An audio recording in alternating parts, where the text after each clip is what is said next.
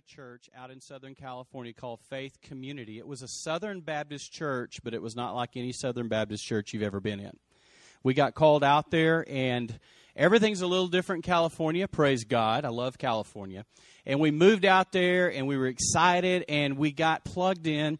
And I was given a youth group that had been absolutely devastated because the youth minister before me had gotten in a car wreck and was killed. So you can imagine what I was stepping into. The youth group, when he had it, had grown. He was very just a charismatic, really awesome guy.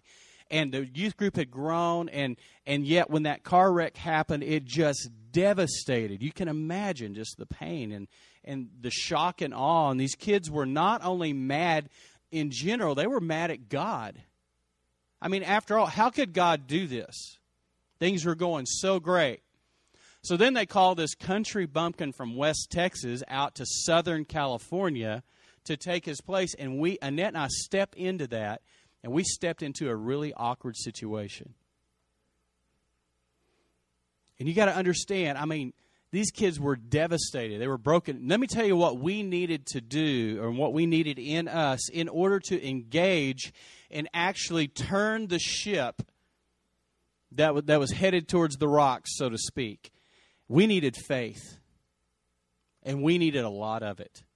And Annette and I went into a season of learning and growth. Now, you got to understand something.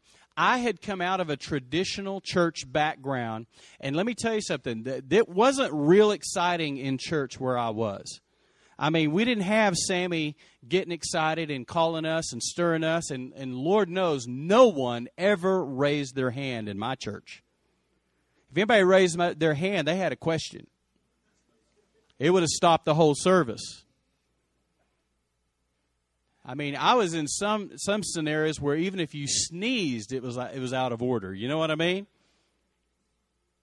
And occasionally, you know, when they did the solo during the offering, you know, when they'd have somebody up to sing for the offering, somebody would actually forget themselves and clap a little bit, and it just like, oh my gosh, it was shocking.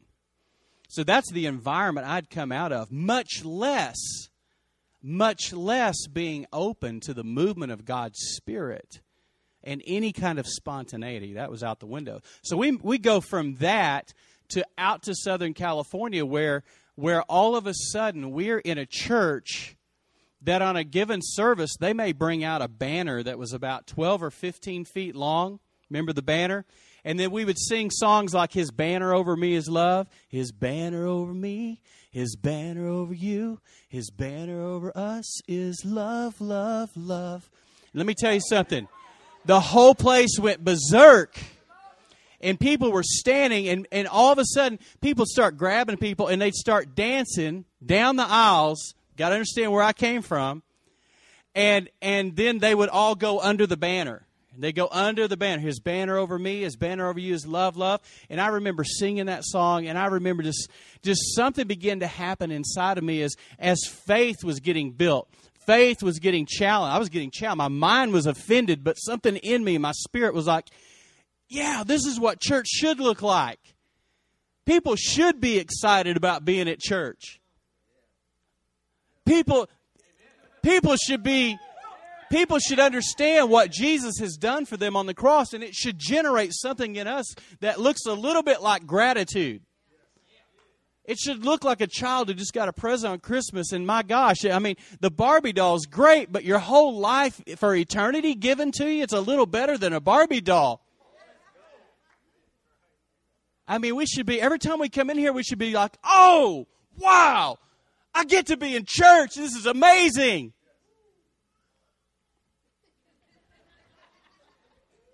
I love this routine I saw on Facebook. This guy says, everything's amazing and nobody's happy.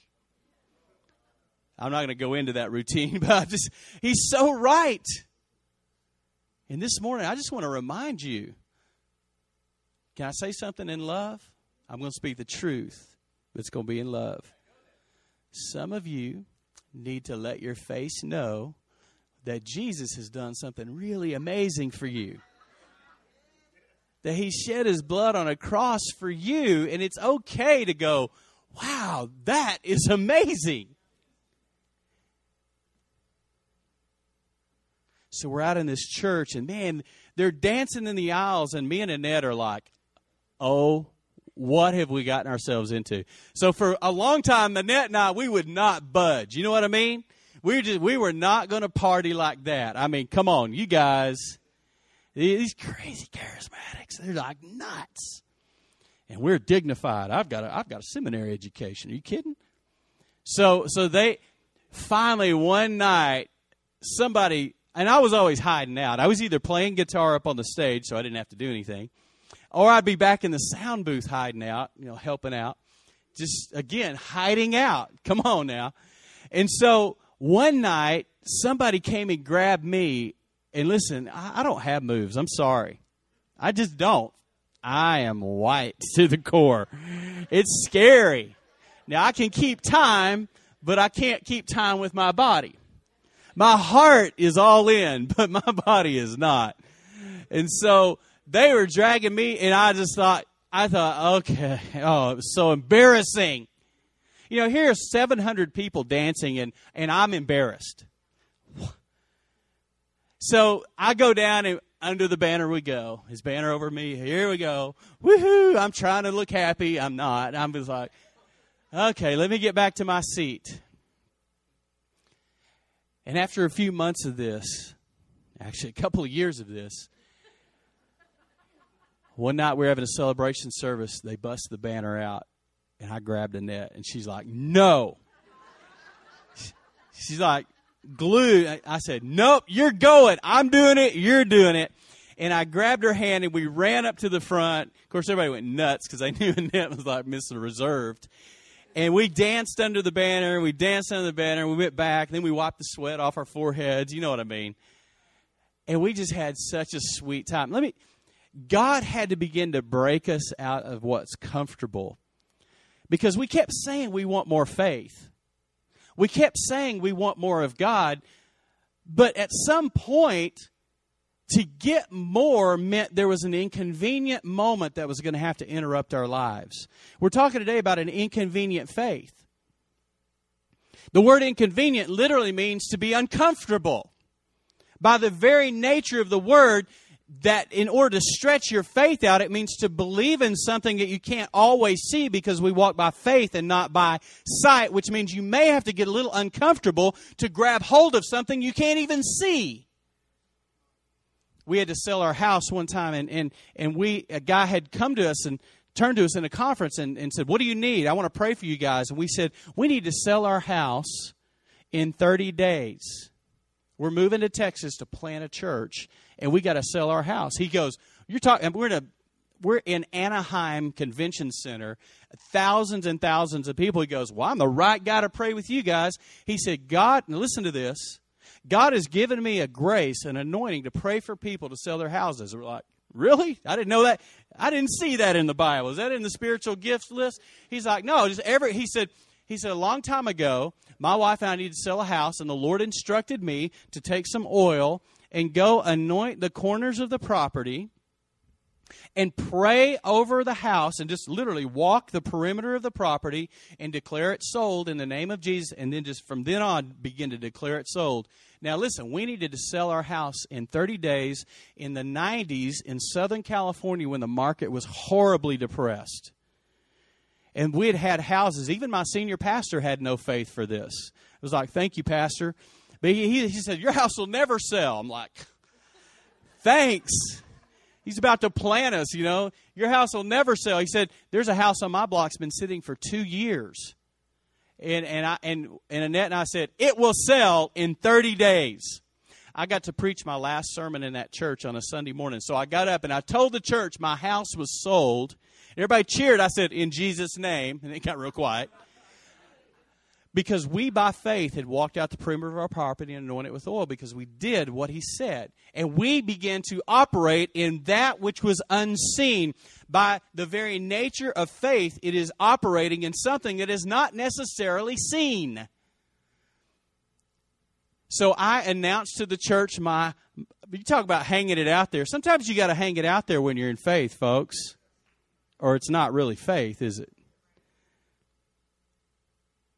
So I said, In the name of Jesus, our house is sold. Everybody, woohoo. I said, in Jesus' name, and it got quiet. I said, no, listen, we believe in Jesus. I had several people come to me and say, we'll pray with you. We'll stand with you. We'll believe. This is about 15 days into it. Let me tell you what happened. I was able to stand up on our last day in that church and say, by the way, got a contract on our house. It's sold in 21 days in a depressed economy. It was a miracle of God. So we come to California. No, we come to Texas from California with 11 high school students who had just graduated, and we're going to plant a church with 11 Southern California kids in a small town in Central Texas. I mean, it was hysterical. We needed a building, and God gave us a building. We needed people, and God gave us people. We needed instruments. We needed a worship team. We needed money. And everything seemed to be against us. I mean, we move into our property, our building, which we're so excited about, and then the city comes and shuts us down the day they turned on the plumbing because there were gas leaks all over the building. Cost us over $1,000. What do you do then? You walk by faith and not by sight. By the way, we were living in the church. And we had no money, and we're praying. All we know to do is pray. All we know to do is seek God. And so we gathered these young people together in the foyer area of the church, and then in our living room. And on Sunday nights, we just come together and pray and seek God. Listen, when you don't know what else to do, you should pray. When you know what you should do, you should pray.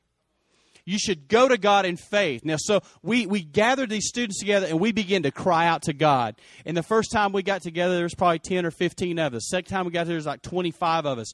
Third time we got together, it started growing like crazy because people were hungry for God, and we just get out a guitar, and we just start singing. Anybody ever heard of Cafe Anderson? Cafe was a part of our group, and he was our first on our worship team. We got to see Cafe just last week, actually. And we got to, he was a part of that group, and we just began to believe God. And I remember thinking, God, these young people are so excited for Jesus. They have so much faith. And you know what? I even allowed them to carry me sometimes on those days when I didn't have a lot. And we started seeing miracle after miracle after miracle at this little church. We were in our kitchen in the church with a bunch of students one day because we had to feed them. I mean, we were doing everything we can to make this happen, believing God that He called us to plant a church. And we're there in the kitchen, and we are praying and asking God. We couldn't even take a shower in our own house unless it was a cold shower because we couldn't turn the gas on. The whole place was shut down. And we didn't know how we were going to get $1,000 to pay for this plumbing bill for these guys to come out. And then they had to turn it back on. And a professor from Howard Payne University drives up. He knocks on the door. I go to the door. I'd never seen this man before in my life. And he said, how you doing? You remember this? He said, how are you doing? He said, I heard you're planting a church here, and you got a lot of college students. I said, yes, sir. He said, well, the Lord told me to bring this to you. He handed me a check for $1,000. Never met the man before in my life. Don't tell me God can't provide supernaturally. The Sunday we opened the church. Is it okay if I tell this? The Sunday we opened the church, we had more people on the worship team than we did out in the congregation. You know what I mean? This is this new church, and we were excited.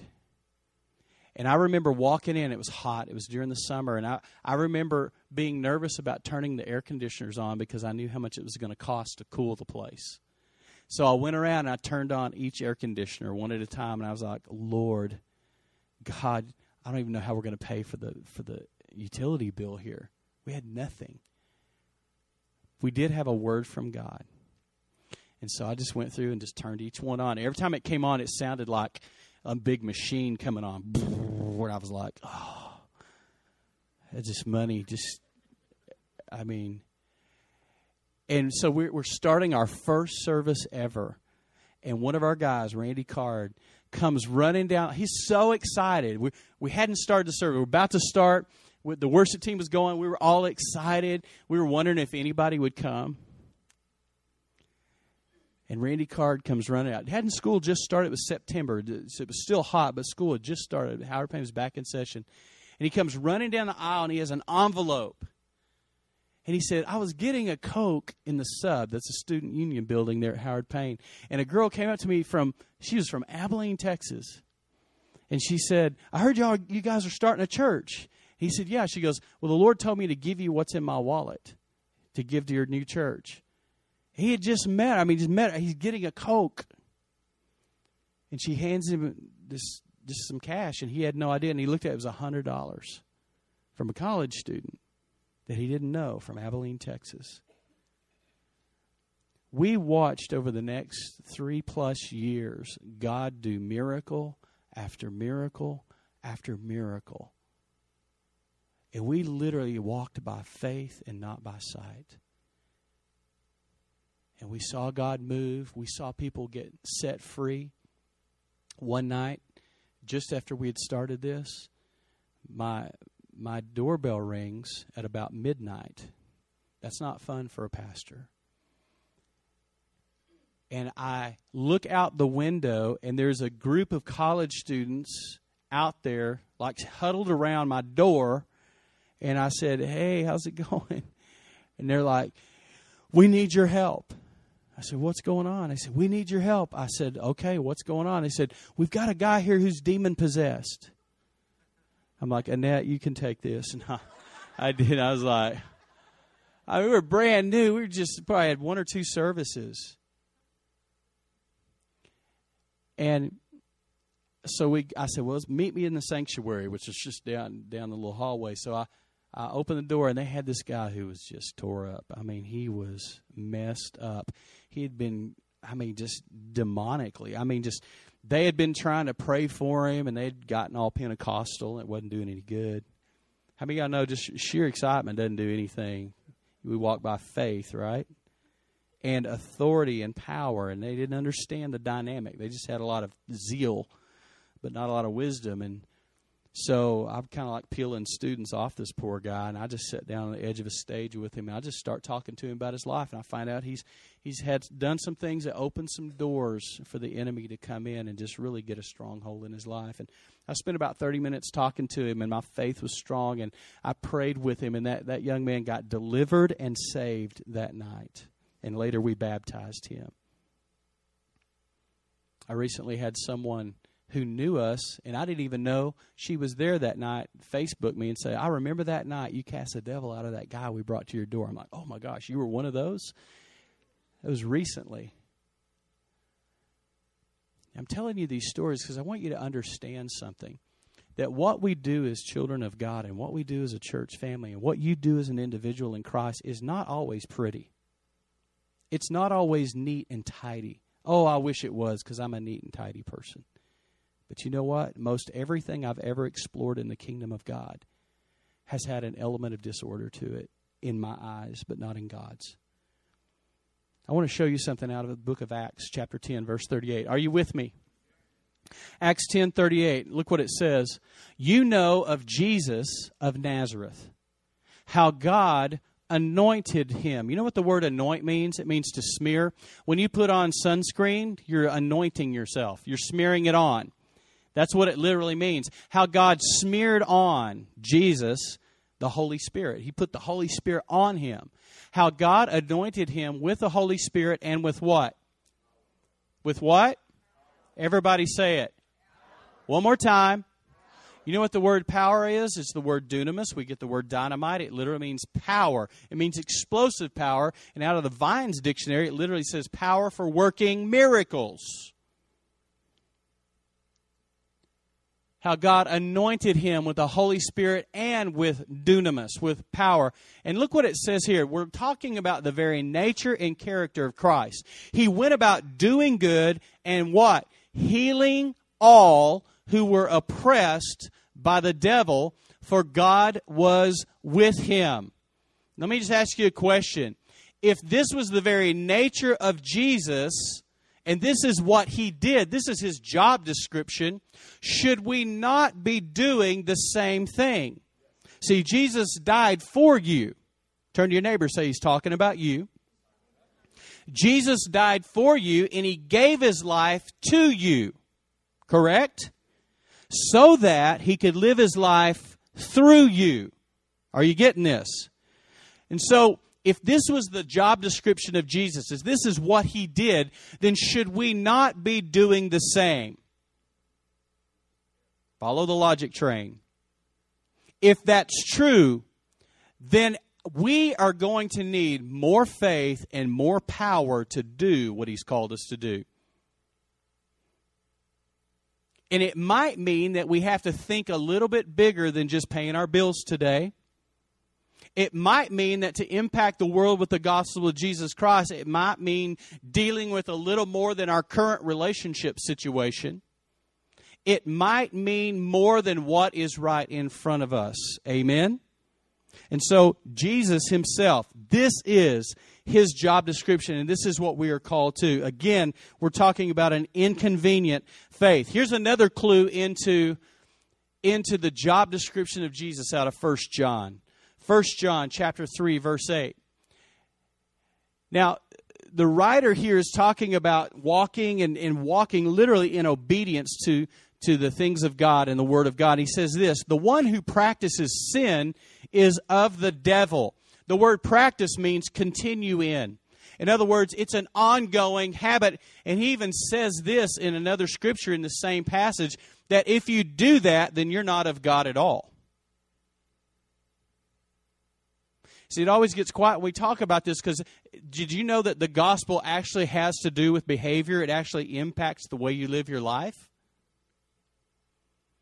Now, in contemporary church today, it's real cool to just kind of live like you want and just throw it into the big gray area between black and white. And in my lifetime, I've watched the gray area in life get bigger and bigger and bigger in the church in America. But my Bible says my God is holy. You know what the word holy means? Set apart.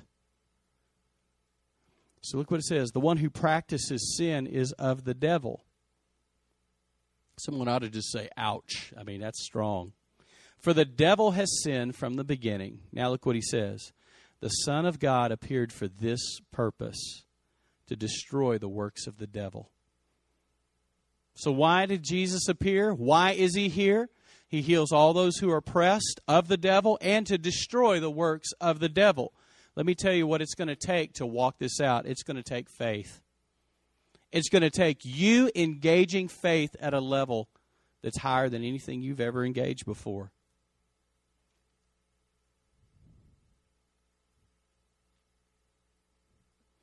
Jesus' job description is your job description. Jesus' mandate is your mandate. Jesus' commission is our commission. Can I get an amen? It'll take faith to exhibit and demonstrate the nature and character of Jesus in our daily life. Hebrews 11:6. Let's talk a little bit about faith. Look what Scripture says. And without faith, it is what? It's what? It's impossible to please Him, for he who comes to God must believe that He is, and that He is a rewarder of those who seek Him. I love the fact that God rewards those who passionately pursue Him. Are you a God chaser? I remember Tommy Tenney came out with this book years ago called The God Chasers. Anybody remember that one? I remember reading that book and being electrified by what I read in that book. And it just stirred something in me that I wanted to seek after Him and understand that God rewards those who passionately pursue Him. But look what it says in the first sentence there. Without faith, it is impossible to please Him. In other words, we can't even come to God without faith. Now, the Bible does tell us this, that we are given a measure of faith. Someone say a measure. We're given a measure. We're given that's as a gift. But there's also a gift of faith that's even bigger than this, and we'll look at that in just a minute. It's impossible to please God without faith, and we understand in Romans 10:17 that faith comes by what? Hearing, and hearing by what? The Word of God, or the message of Christ, is what that literally means. And so as we hear about Jesus, and as the Word is taught and as it is preached, as we hear this message, as worship goes up and we hear the message of Jesus in worship, faith comes. Faith gets stirred in our hearts. Now, I remember hearing Ron Lewis talk about this. He made this comment. He said, if there was anything I could go back and do from the very beginning as a young minister, he said, I would teach more faith. I would teach more faith. For without it, we can't even please God. And without faith, we can't see mountains move. We cannot see change happen. I don't know about you, but I'm at a place in my life. I'm 49 years old. And the last thing I want in my life is to see my life diminish in power over the next few years. I'm kind of like blind Bartimaeus, who was sitting on the side of the road, and he heard that Jesus was coming. He heard the crowds, he heard the buzz, he heard people talking, and he started crying out, "Son of David! Son of David! Come over here!" I mean, he just started crying out, completely undignified, completely out of his mind. And even the disciples were like, "Shut up. Shut up. You're embarrassing us." You know, it's awkward when someone screams out in church, isn't it? Sammy, give me a shout, champion. It's just awkward. I mean, it just it just does something in the atmosphere. We wonder if is this appropriate? Is it okay to shout? Come on, Sammy, one more time.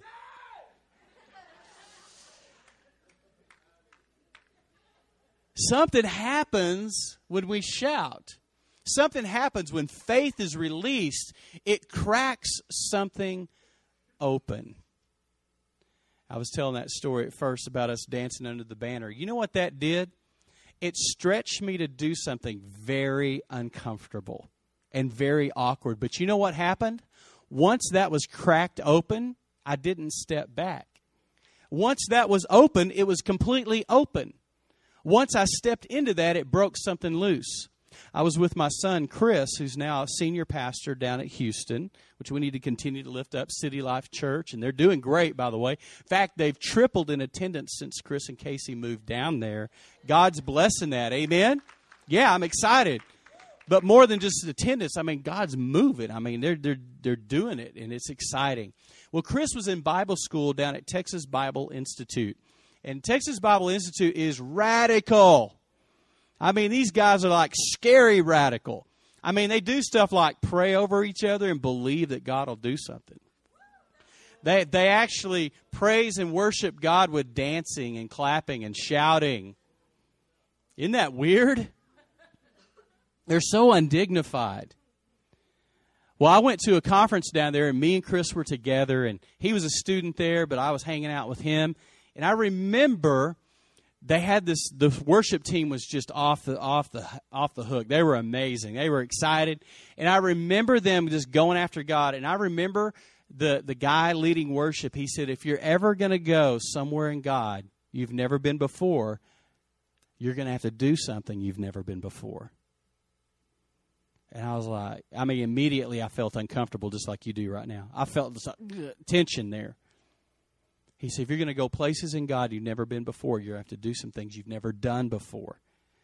And they were jumping up and down. They were singing that song, You Have Turned My Mourning into Gladness. Yeah, that one. Yeah, that song. That one the youth love. See, because they're fearless. And I remember everybody, and then they'd get to that, You Have Turned My Mourning into Dancing. And they'd all turn. And I just stood there like just, awkward, uncomfortable. And I remember that guy saying, look, if you're going to go places in God you've never been, you're going to have to do some things you've never done. And so the next time they got to the turn part, I went. I broke out in a sweat. It was so awkward for me. I mean, it's like, And the Lord began to deal with my flesh. There's a reason the psalmist says, bless the Lord, O my soul, and everything that's within me. There's a reason why in the Psalms it says clap, shout, dance. I love Black Church. I guess you got to say.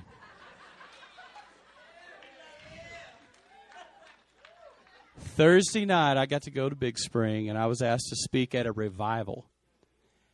And honestly, in my mind, I was excited. I've been praying about it. I had talked to the pastor about it.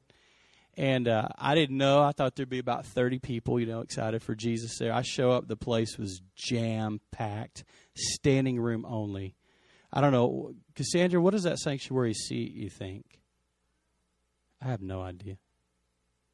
200? Yeah, so it was packed. I don't know. It was full. And it was hot in there. Yeah. I'm like, Black Church doesn't have air conditioning. And they treated me like a rock star. I had Secret Service guys with those little curly Q things. Walking me around, they were carrying everything I had. I could get used to that, folks. They were carrying everything. And, literally like a rock star. I was starting to feel pretty good, I kept messing them up because I kept stopping and talking to people. I'm a pastor. I'm not a rock star. So anyway, let me tell you, there was such a passion in that place. There was such an atmosphere of faith and expectation. Now, this is on a Thursday night at a revival. You know what I thought? Why not Sunday morning at Grace Point Church? Why do we have to set aside a special service to get excited for God? But then on Sunday morning, we treat what we do here as like business as usual. Just saying. We come in here and we're tired and the weather's kind of weird, so it sort of puts a damper on everything. And we're so relegated to our flesh right here in this moment right now. And you know what's going to have to happen today, right now? Is if you're going to go to a new place in God this morning. Now, you can leave just like you came in and go, well, that was okay. He's kind of excited. That was all right. Yeah, that's cool. I like that screen stuff. It's cool. Literally, you can go and not even be changed. Or you can die to your flesh and go, you know what? I'm tired of living this way. I'm tired of not seeing any breakthrough in my life. I'm tired of just being bored in church.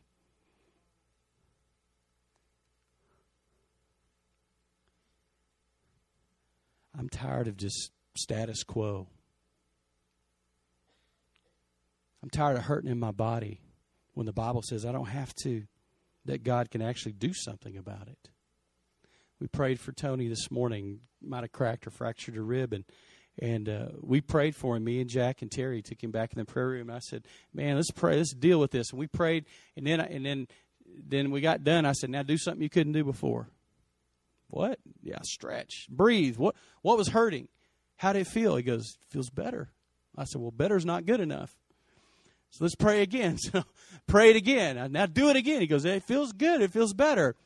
Listen, good's not good enough.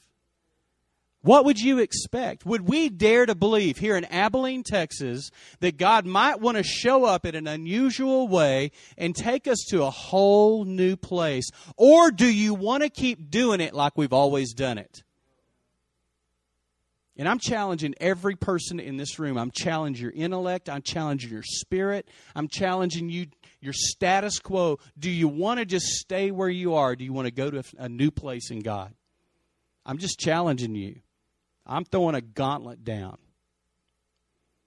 Do you just want the same old, same old? If you do, then don't do anything.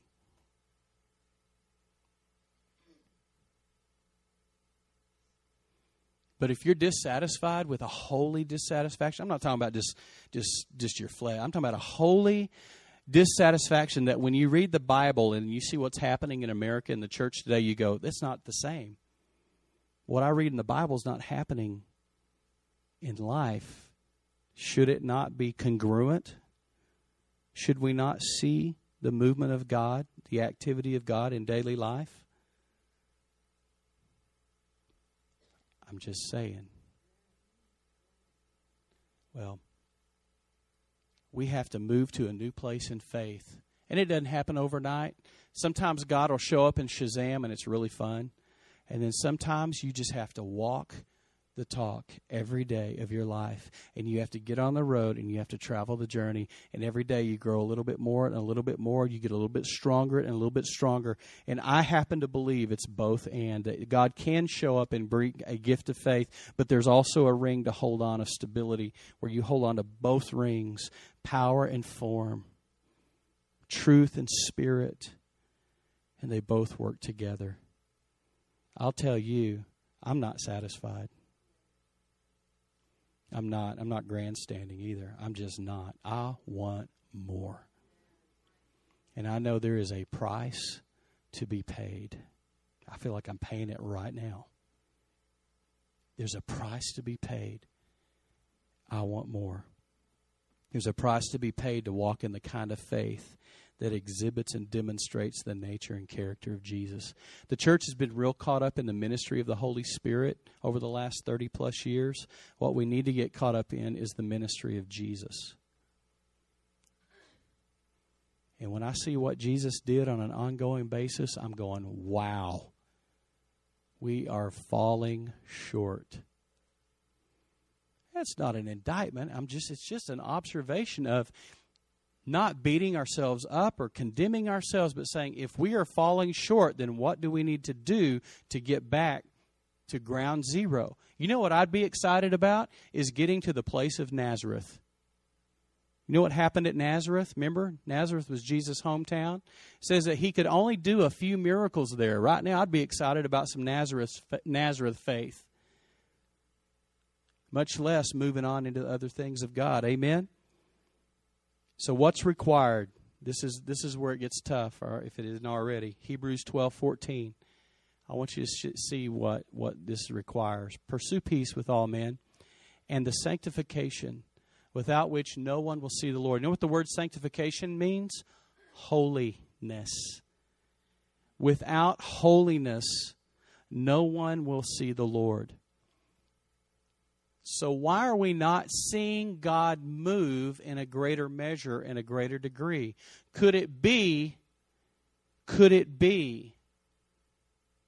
that we're not walking at the level of holiness and purity that we should be? I'm throwing that out there as a consideration. Look at Matthew 5:8. Let's see if it says anything about this. Blessed are the pure in heart. Someone say pure in heart. Blessed are the pure in heart, for they shall what? They shall see God. I want to see God. That means I've got a responsibility to be pure before Him. And I'll never forget the old poem that was handed to me by a church member years ago. And the title of it was, Others May, You Cannot. And Annette and I have been on a journey to crucify our flesh over the last 6 months of going, others may, we cannot, if we want this. So the question is, how bad do you want to see God? How much do you really want to see Him working in and through your life? Not just making you a better person, but making you a powerful person. To make you someone that carries the anointing and power of God at Walmart in aisle 14. In the classroom. At the gas station. In your job place. How much do you want it? Others may, you cannot. And then the last thing, 1 John 3:3. And everyone who has this hope fixed on Him purifies. Someone say purifies. Purifies himself just as He is pure. I want to have the worship team.